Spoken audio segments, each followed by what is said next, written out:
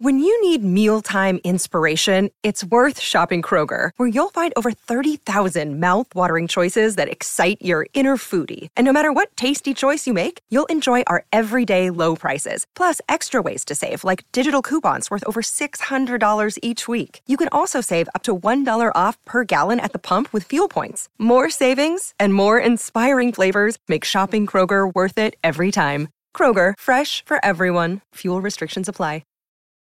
Your brain needs support, and new Ollie Brainy Chews are a delightful way to take care of your cognitive health.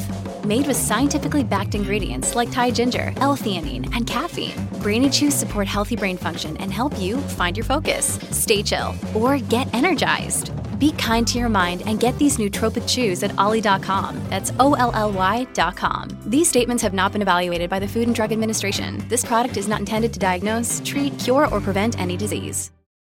Another day is here, and you're ready for it. What to wear? Check. Breakfast, lunch, and dinner? Check. Planning for what's next and how to save for it? That's where Bank of America can help. For your financial to-dos, Bank of America has experts ready to help get you closer to your goals.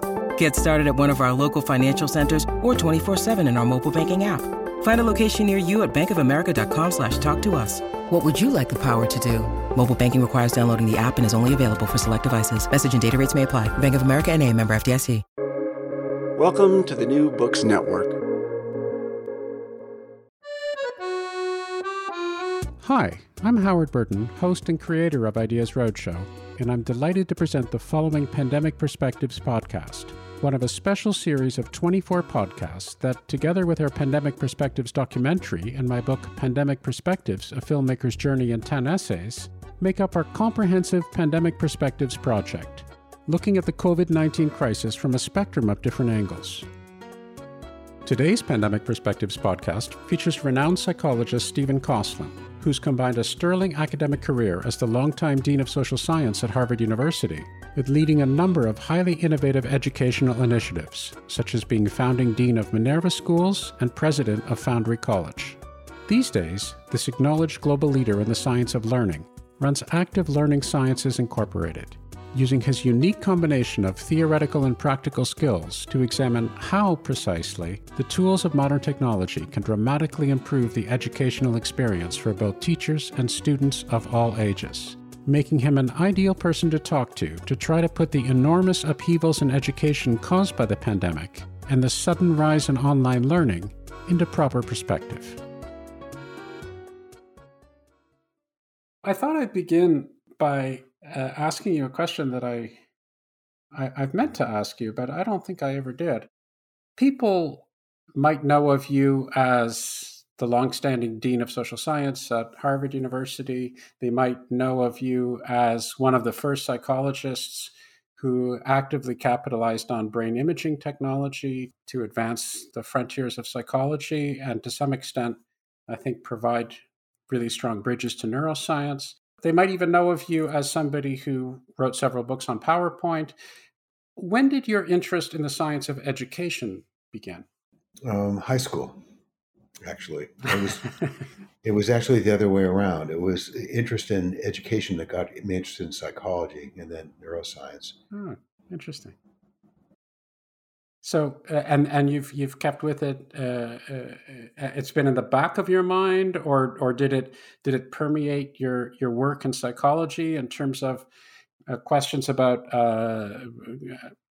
epistemological questions? How do we know what we actually know? What is the process of learning? Am I biased? Did it go like that, or was it something that you thought, this is really interesting, and then to some extent you shelved for a while and then came back to it later? Somewhere in between the two. My original research project, which I started as a first-year graduate student, was on semantic memory. And I was using a paradigm that Alan Collins had developed, where you give people sentences and they have to say whether they're true or false. Very simple. You measure the response time. And he had this theory that long-term memory is organized as a giant network, and that the further your brain needs to travel between different nodes to make the connections that are described in a sentence, the longer it takes. So I was doing an experiment to contrast two theories of this. And I'd interviewed the people afterwards, the participants, and one of my items was flea can bite, animals bite. So I was expecting it to take a long time. If it was based on a network, but highly associated with fleas as biting. So I thought it should be faster if they were not using this network thing, but just simple associations. But 2 people in a row answered no to that, which I found astonishing, having lived with cats many years. Yeah. And I asked them afterwards, because I would track this, and I'd say, you answered no on this, why? And one said something like, well, I looked to see if it had a mouth, and I couldn't see a mouth. It's just, they're sitting there, right? And the next one said something also very visual. I couldn't see how its mouth could get big enough to get around my skin or something like that, visual. And I thought, wow, they're using visual mental imagery. What does that have to do with any of this stuff? Yeah. Moving through big networks and computers. So I called everybody up on the phone back in the day, 1970, and asked them if they'd used mental imagery or not when answering the questions. And it turned out that the people who said they did were faster for larger things than smaller things they're all animals. And the people who didn't were responding based on how strong the associations were. So then I just set up a simple experiment to contrast the two. For example, does a mouse have whiskers? Well, it's highly associated with a mouse, but it's small in the mouse. Does a mouse have a back? Well, it's not very associated, but it's bigger. And it turned out that if you tell people to use mental imagery, they're faster to verify with the larger things, even though they're less associated. And vice versa, if you don't tell them to use imagery, tell them to go as fast as they can. So that got me going on. Suddenly I started thinking, why don't I just study this?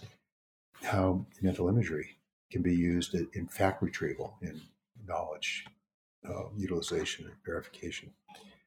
And at the same time, I was reading Jean Piaget, a Swiss developmental psychologist who it turned out emphasized the role of mental imagery in children prior to about age 7 or so.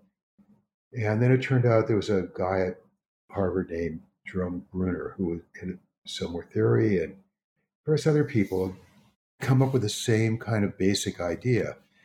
So I thought, well, if I can understand mental imagery, maybe I can figure out how to teach kids more effectively. So I was still focused on sort of K-12, as it were. But that was the connection. So I never forgot about that. And then what ended up happening is it broadened out, and I got interested increasingly in higher ed, although I'm now starting to think about high school again. But again, it was this idea that if we understand how fundamental mechanisms used in memory and cognition, how we understand how they work, that'll put us in a better position to figure out how to play to people's cognitive strengths and not force them to do things that are not easy for them to do, and make learning more frictionless. Yeah. So 2 questions to follow up. The first is, so that those people, those 2 individuals who had a hard time, who assumed that fleas were not biting because they were using visual imaging of this, notwithstanding the fact that fleas are very small, they were presumably statistical outliers. They were statistically significant out of all the people that you were asking, because most people didn't have a problem with that because they were just associating. Right. So these guys were just, they were revealing statistical outliers. Would that be a fair way to? Well, no, it turned out about half of them. Really? That many? I called my phone. Yeah, I was shocked. So I was surprised that it was close to half. I don't remember anymore. It's 1970 now. But it wasn't just those 2 people. Other people were using mental imagery, but didn't tell me afterwards spontaneously. So there is old literature going back to Sir Francis Galton on individual differences in uses of imagery. And people have developed various kinds of questionnaires which have revealed something in the order of about 2% of the population does not use imagery. So most people do. It's a question of what context. so forth. Okay. And the second question that I had was, you mentioned Jean Piaget, and my dim recollection is that he also wrote quite a bit about educational theory. Mm-hmm. Was that something that you were involved in or influenced by at all? Zero. I read quite a bit of his empirically based work on development in infancy and then up to adolescence. I've read less of it when he got into the so-called formal operations at the end, which was I don't think as well developed as the work on the earlier stages. But no, I didn't read any of his educational stuff. Interesting.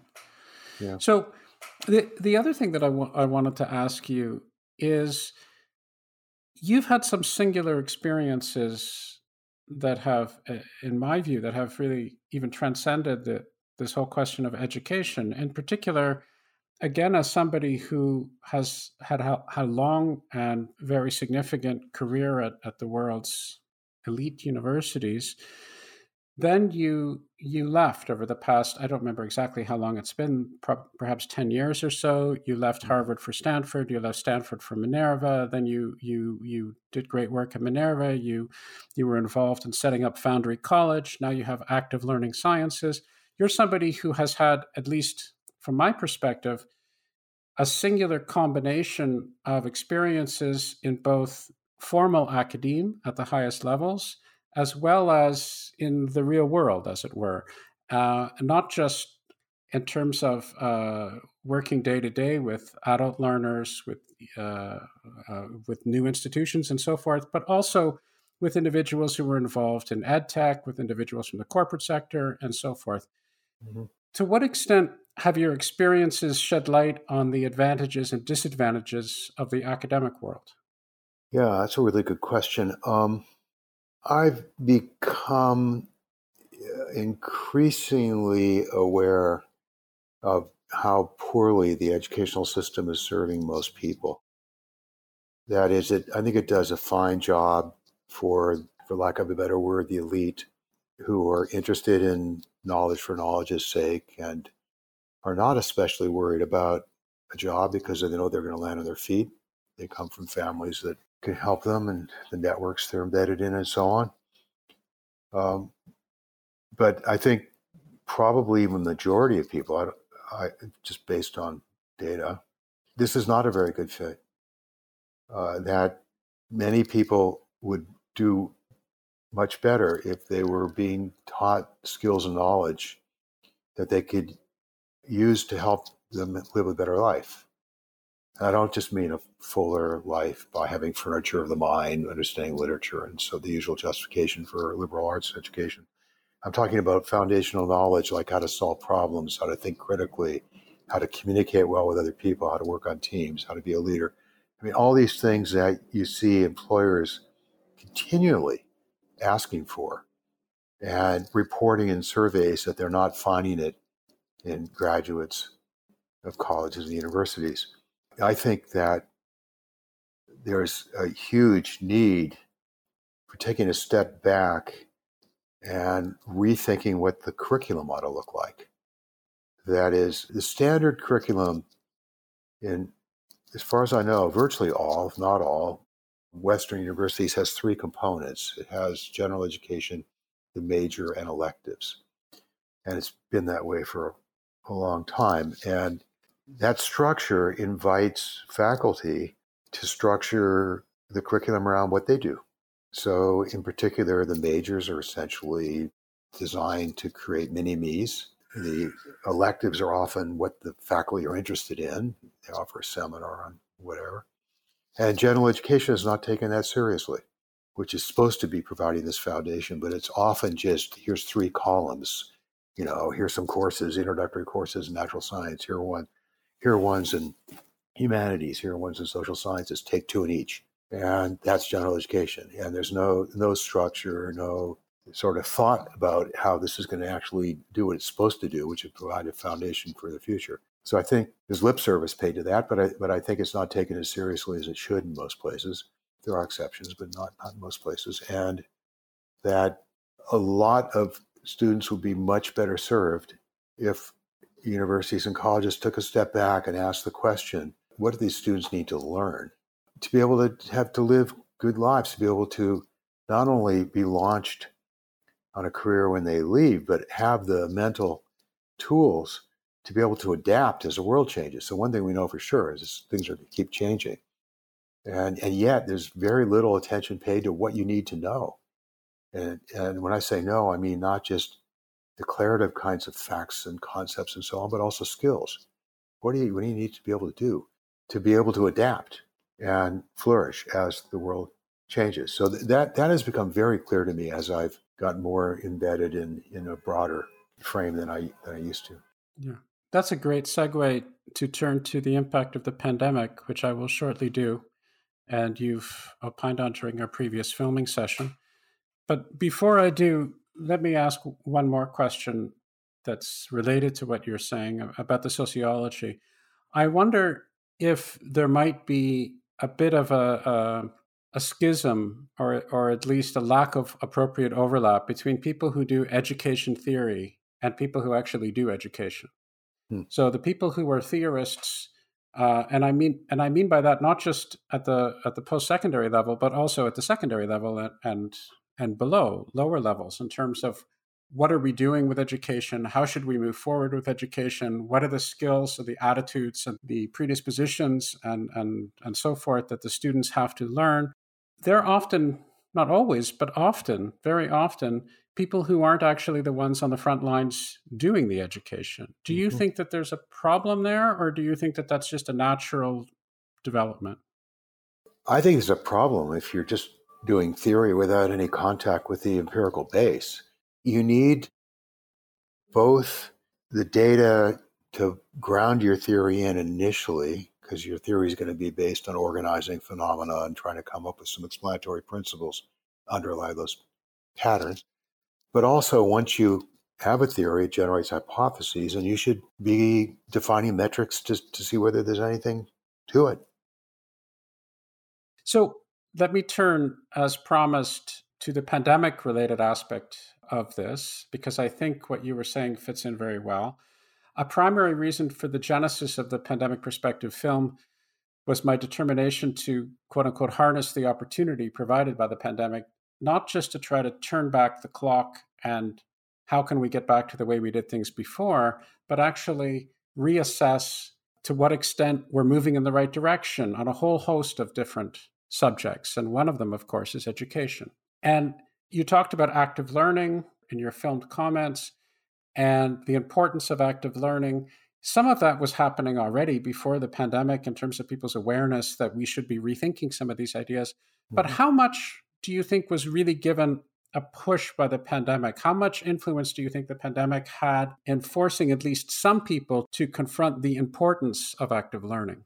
Right. So the active learning has been around a long time. This is not a new idea. And there are many species of it, like problem-based learning, for example, is quite popular in some circles. So it's been around. But I think what happened with the pandemic is a lot of instructors suddenly had no choice but to teach online, and they were teaching synchronously, not the usual traditional kind of online course, which was, asynchronous, like a electronically mediated correspondence course in some ways. I mean, people were reading and responding at their own pace, not with other people and so forth. So using Zoom and WebEx and BlueJeans and so forth to teach made faculty realize that they couldn't just keep teaching the way they were teaching before. That is, reading a lecture into a camera just really doesn't cut it. We know that MOOCs, massive open online courses, have retention rates somewhere in the completion rates somewhere in the order of 7 to 9%. People just don't like passively sitting there and listening to this sort of thing. So I think that, combined with the tools that were available, like even on Zoom, where you can set up breakout rooms, so you can have people signed in advance using a spreadsheet. There are lots of things you can do that are actually pretty easy, and turn out to be easier to do online than in person. I mean, you do breakout groups In person, you have them drag chairs into the corner of the rooms or go in another room, physically move. Right. It's a lot of noise and it disrupts. And whereas push a button on the computer. So I think somewhere into it, not immediately, a lot of instructors came to realize that actually this isn't all bad. There are some things they can do that make it more interesting. And those things turned out to be varieties of active learning, even if they hadn't heard that term before. Yeah. Just realizing that you could have them do like a think, pair, share, put pairs together, think about it a little bit. We'll put pairs together, you discuss it, and then come back. You can do that in person. You may not have thought of doing it in person, but given the ease of doing this sort of thing without disrupting anybody else, because pairs are separate, it became very easy. And then there was a feedback loop that once instructors realized that they had the ability to do these kinds of active learning exercises, started getting interested in it and looking into what the literature had to say. There's a lot out there on how to do it. Yeah. Listening to you talk, I can't help but wonder if there's sometimes an issue with respect to nomenclature. So let me tell you what I mean by that. So schools close, and all of a sudden, everybody starts waving their hands and saying, oh my goodness, we have to use computers. It's all online learning, online learning, online learning. And there's a sense that this is forced on us by circumstances, which of course was largely true. And then people start associating this thing, online learning, with even a different way of learning. And what I'm hearing from you is, well, actually, there are different aspects to the learning process that we should be paying attention to. And to what extent we're online or not online is a question of which tools we should be regarding as more effective or less effective or what have you in terms of asynchronous learning. When you talk about breakout rooms, this might be a good idea to be doing, but hey, it actually might work better online in terms of less disturbance and so forth and so on. So rather than looking at online learning as a thing, I think what I'm hearing from you is something that you're looking at understanding the learning process and recognizing how to embrace particular tools to be able to best capitalize on different aspects of the learning process. That's exactly right. And in fact, I just finished writing something on hybrid education, where people typically think of that as just combining in-person with online. And I realized probably a better way to think about it is in terms of a 2x2 table, where you've got modes, synchronous and asynchronous. They're independent, working on their own or together. Those are the columns, say. And then settings, in-person or online, or virtual. So that gives you 4 possibilities. I went through each of those cells and thought about what you can do most easily. So, for example, the synchronous virtual, it's very easy to set up small groups, right, and to do various kinds of active learning.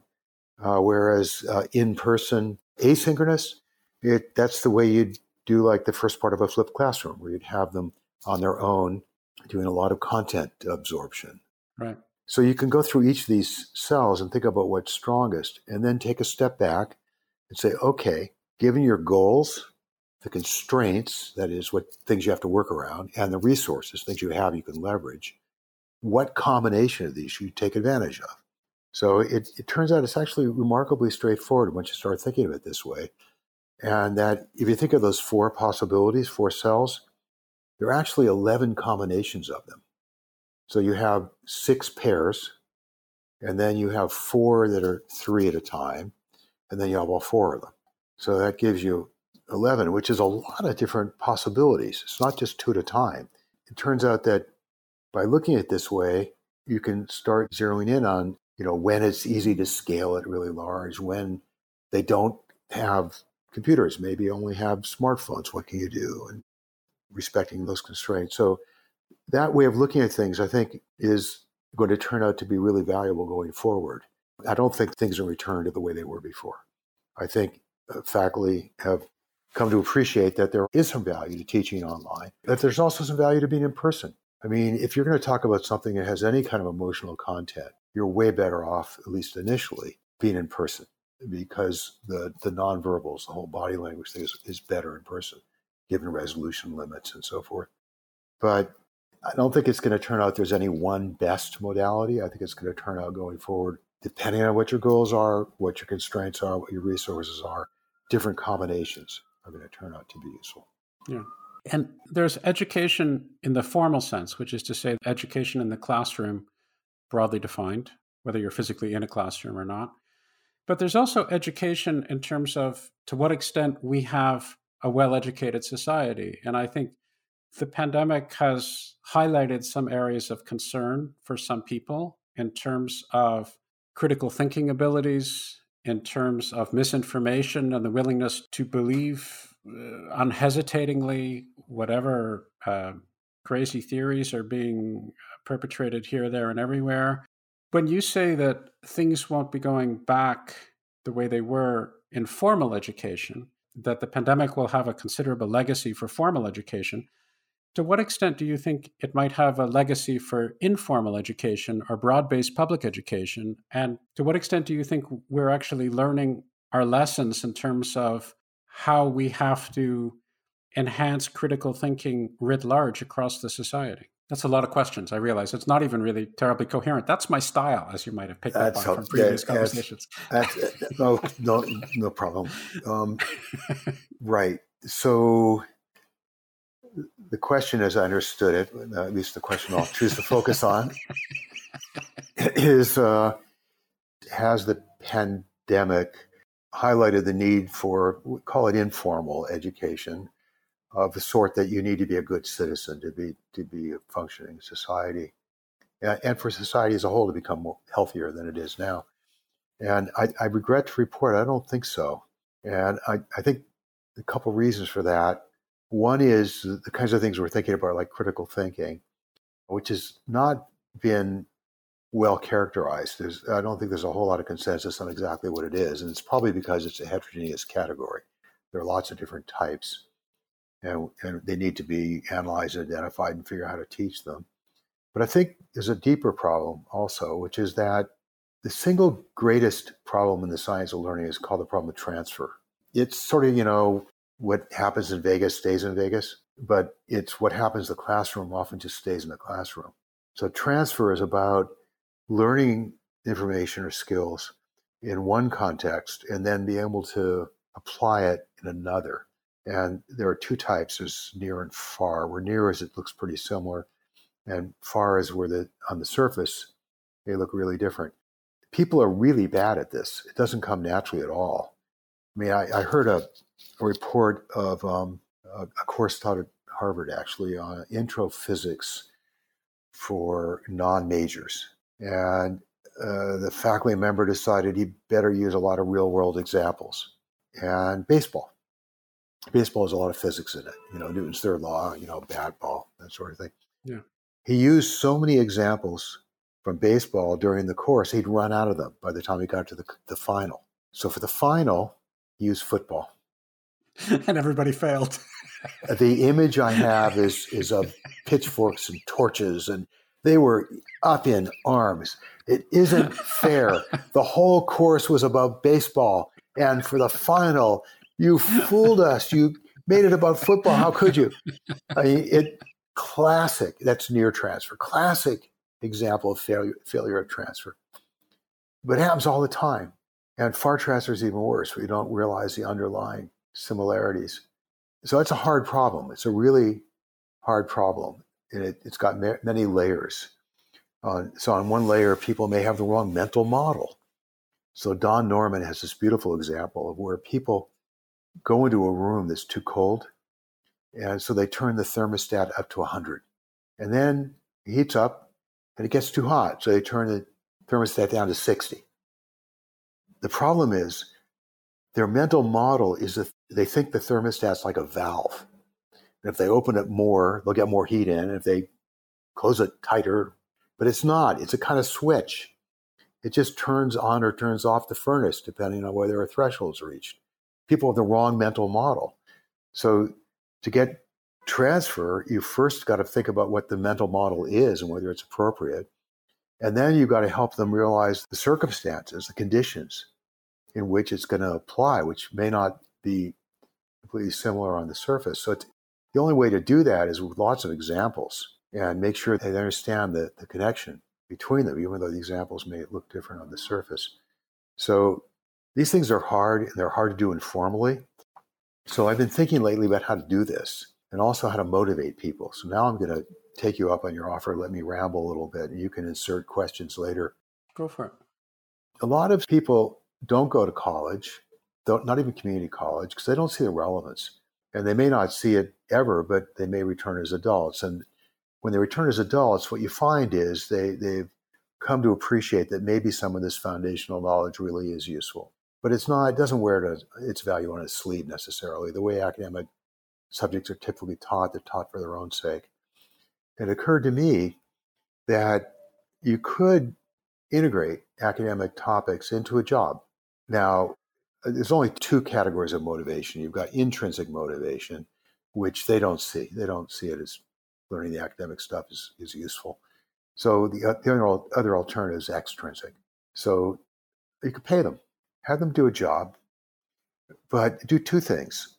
Embed academic topics in the job, say an hour in the morning and an hour in the afternoon are dedicated for learning objective chunks. I would do slices of content. So it's thin and it's spread out over time, and it's going to keep their attention for 15 minutes or something. Have them do content delivery offline, like a flipped classroom where they're watching videos and so on. But the key is to integrate it into what they're actually doing, so that if you're teaching literature, you teach some underlying message, some moral that's being taught, and have them look to see how it's relevant for what they're doing. Make it active learning, integrate it into the job, and have a feedback loop to these learning objective chunks where you have a goal. There's a learning objective. You're teaching them something for a reason, and you're having them integrate it into what they're then doing on this job.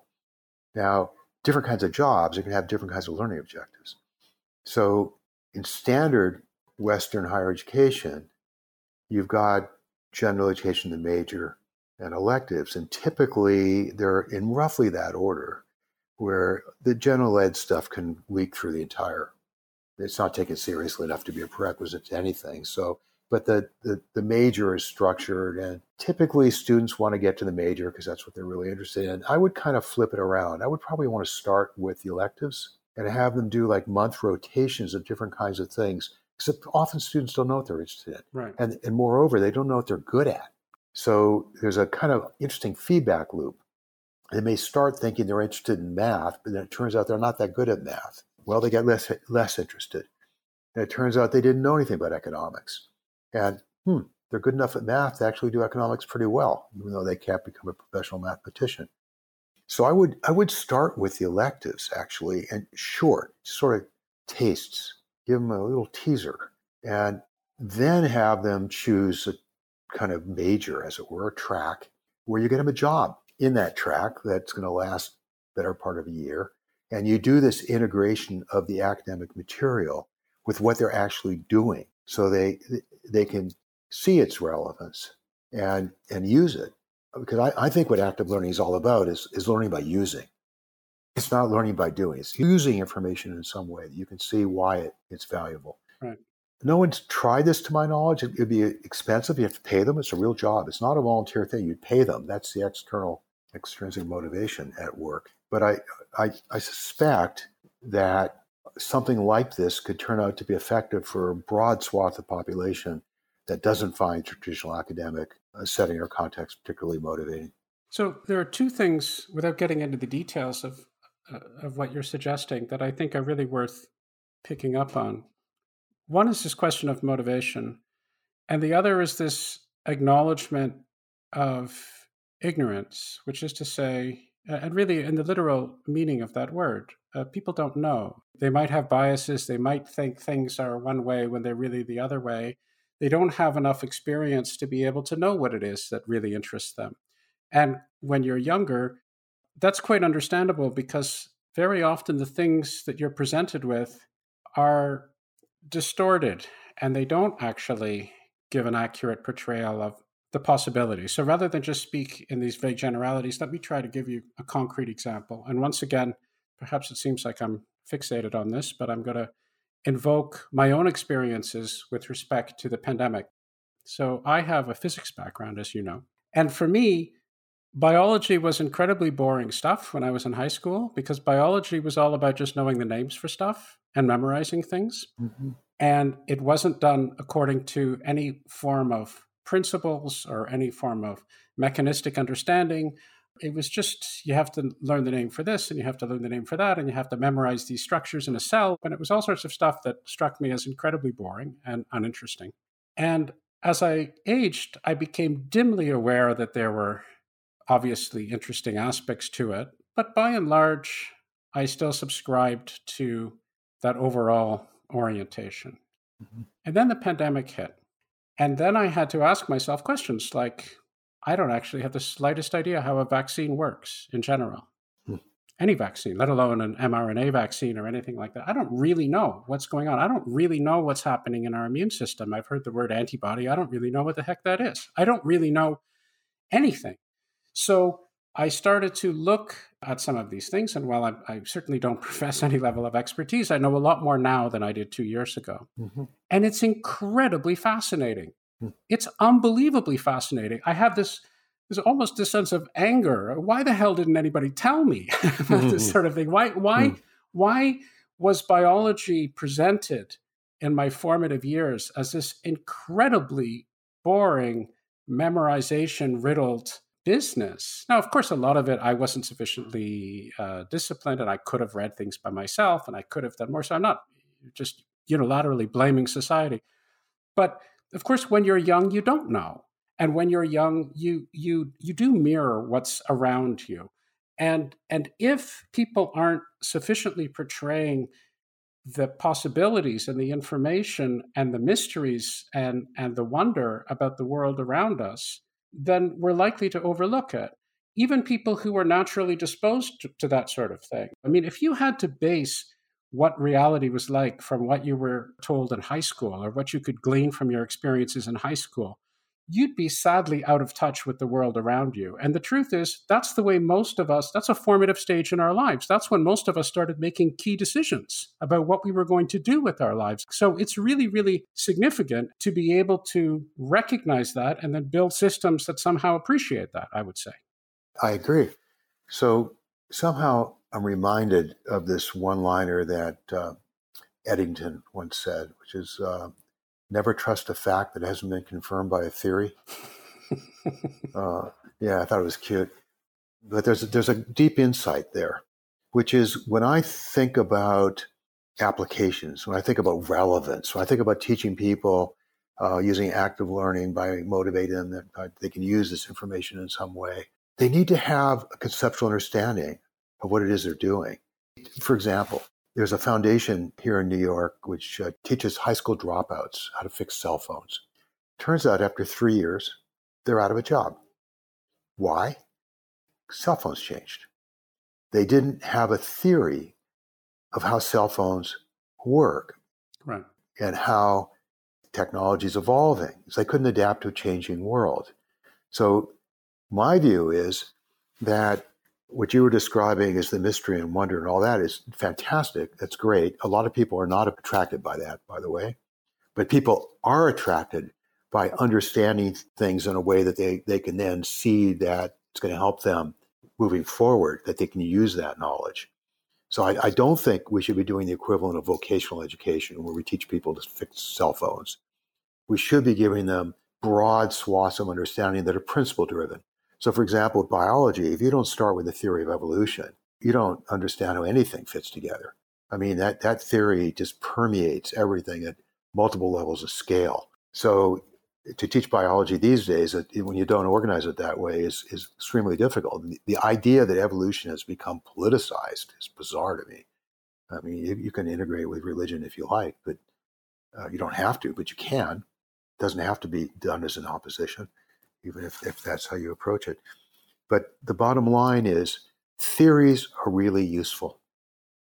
When you look at other countries in the world and what they're doing with education, do you see places that you can point to and say, yeah, they're doing things a little bit more along the lines of what I would recommend or what I would endorse or what I would support over here? Or perhaps even without even leaving the United States. You can look at different regions, you can look at different micro-regions, different experimental schools. Are there examples when you can point to where people have really, in your view, more or less got it right, or at least got the main things right?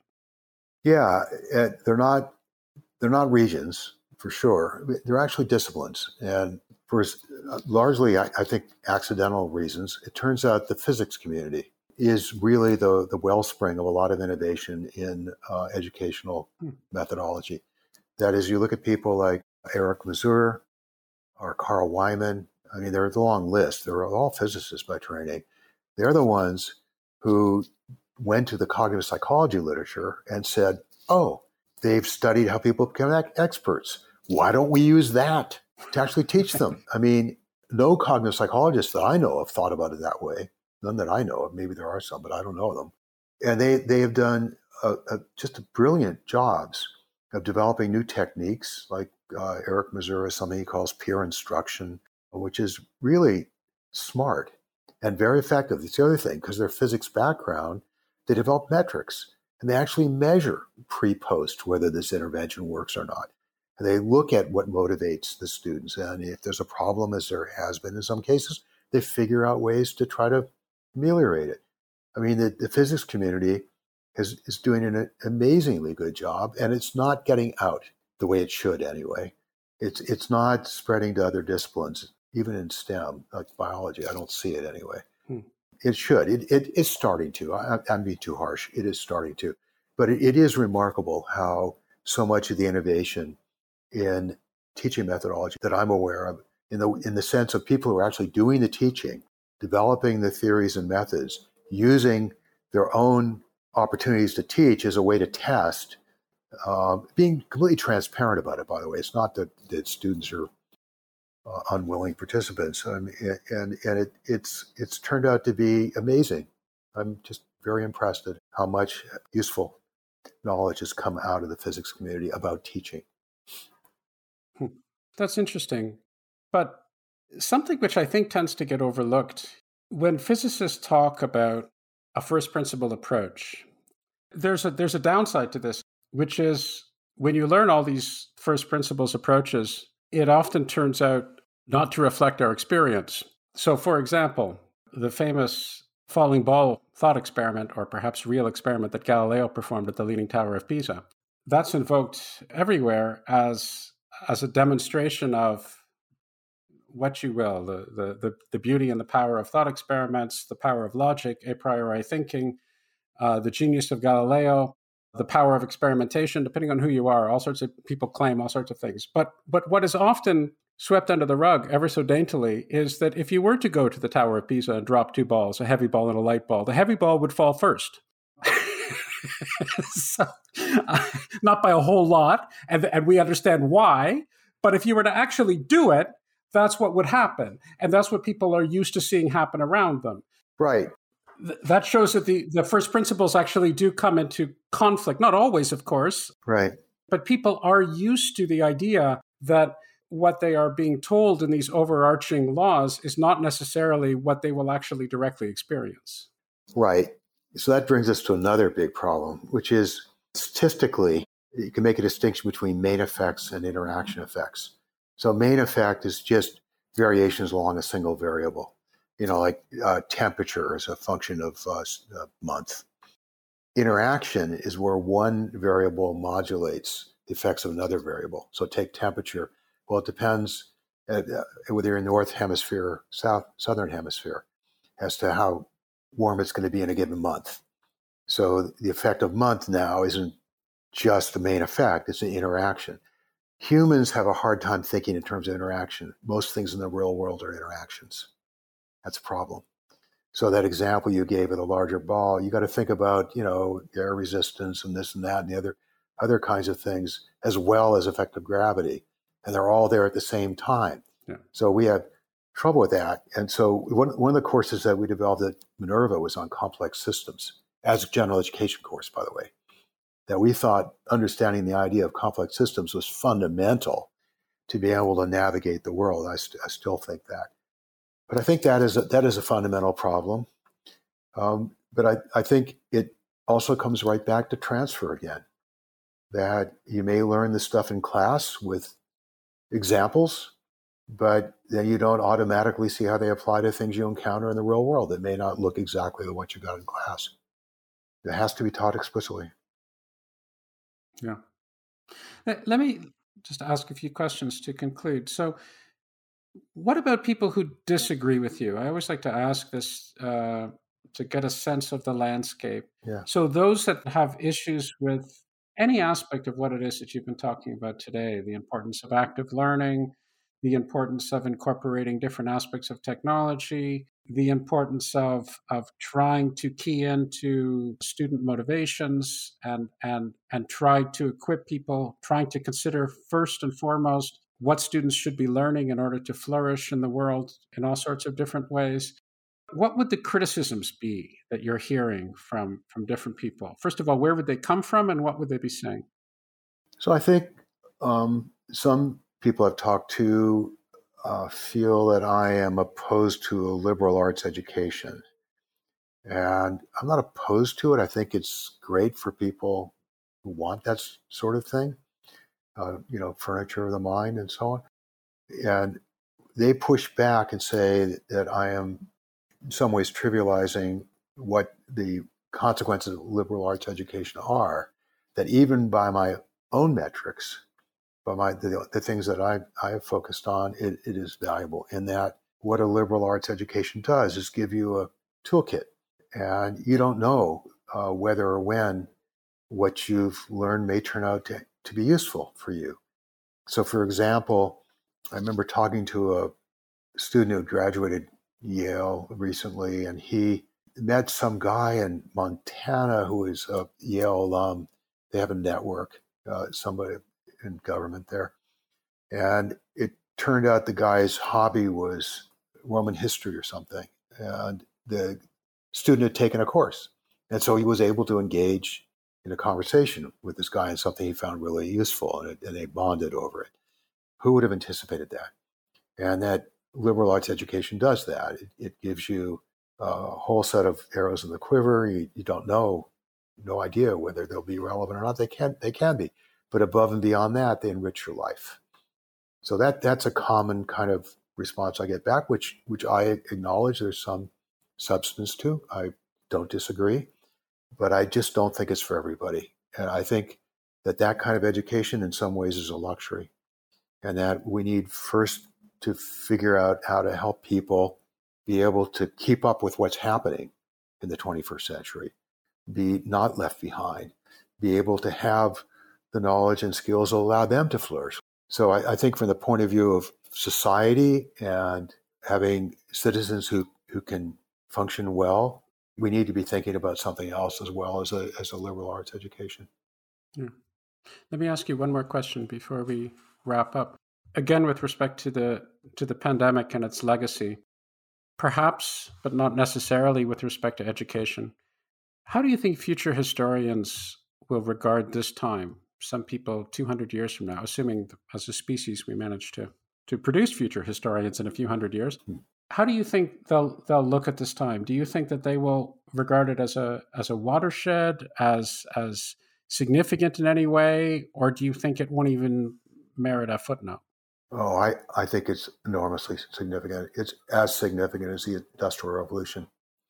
I think it's just huge upheavals, and it's not just because of information technology. It's also climate change and just massive changes in many different dimensions that are going to force some kind of reconfiguration of societies. And we can't, at least I can't, anticipate what that's going to look like. It's a good example of a complex system. And I think the way historians are going to look at it is going to depend on how it comes out. Yeah. To the victors, et cetera. That's a good answer. Well, Stephen, thank you very much. I had a wonderful time speaking to you as expected, and it was really a pleasure to connect with you again. Ditto that. It is always a pleasure to talk to you, Howard, because you really do try to get to the bottom of things and think about what the essential issues are. And yes, sometimes your questions may reflect in real time that effort, but it really is part of your charm. And I very much enjoy talking to you. I hope you enjoyed this Pandemic Perspectives podcast. Once again, our Pandemic Perspectives documentary, released in early March 2022, is available for rent or purchase through the Ideas Roadshow app, while the accompanying book, Pandemic Perspectives, A Filmmaker's Journey in 10 Essays, is available in print and ebook through all major book distributors and an audiobook on the Ideas Roadshow app. See ideasroadshow.com for more details.